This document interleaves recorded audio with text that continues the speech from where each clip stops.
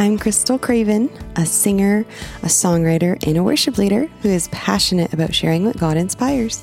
And this is your weekly devotional.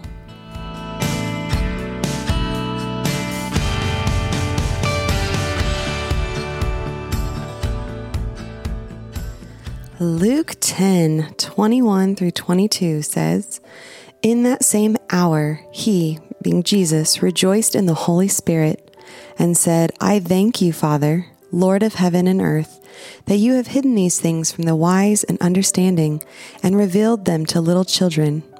Yes, Father, for such was your gracious will. All things have been handed over to me by my Father, and no one knows who the Son is except the Father, or who the Father is except the Son, and anyone to whom the Son chooses to reveal him."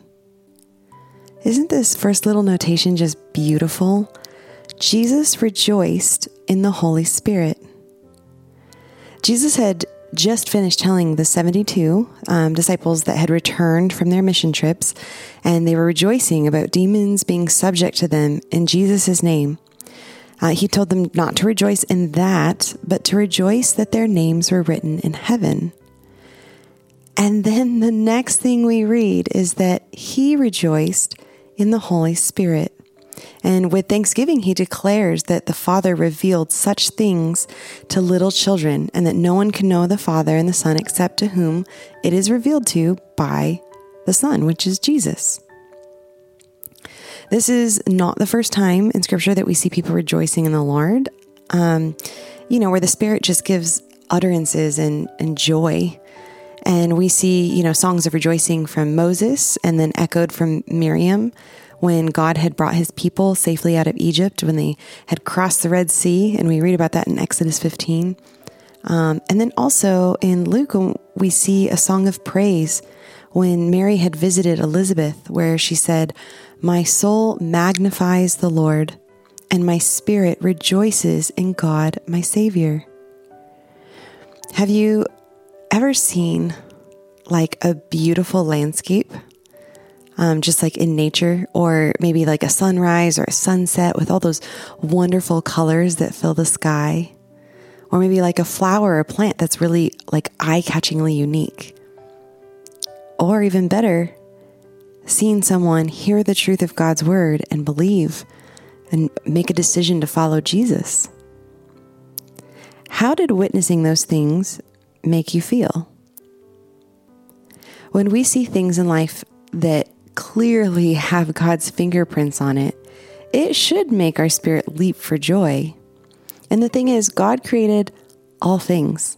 So when we see things in our everyday life, that should cause us to rejoice, right? Now, we as followers of Christ who have been redeemed by him, we have every reason to rejoice. Jesus said that no one knows the Son except the Father, or who the Father is except the Son, and anyone to whom the Son chooses to reveal him. If you know Jesus, the Son, and the Father, whom you can call Abba, Father, being a child of God by receiving the spirit of adoption in him, that's because Jesus chose to reveal himself to you. Even if you have nothing else in this life going for you except for knowing God, that is a huge reason to rejoice.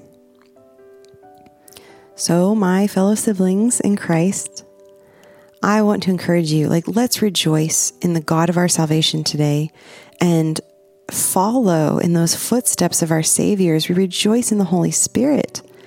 And as we read in the exhortation of Paul in Philippians 4, verse 4, where it says, "Rejoice in the Lord always.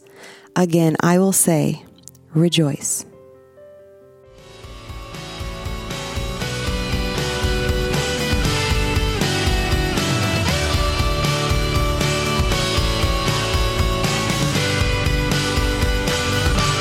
For blogs, written devotionals, and originally written songs, visit crystalcravenmusic.com, and that is Crystal with a K.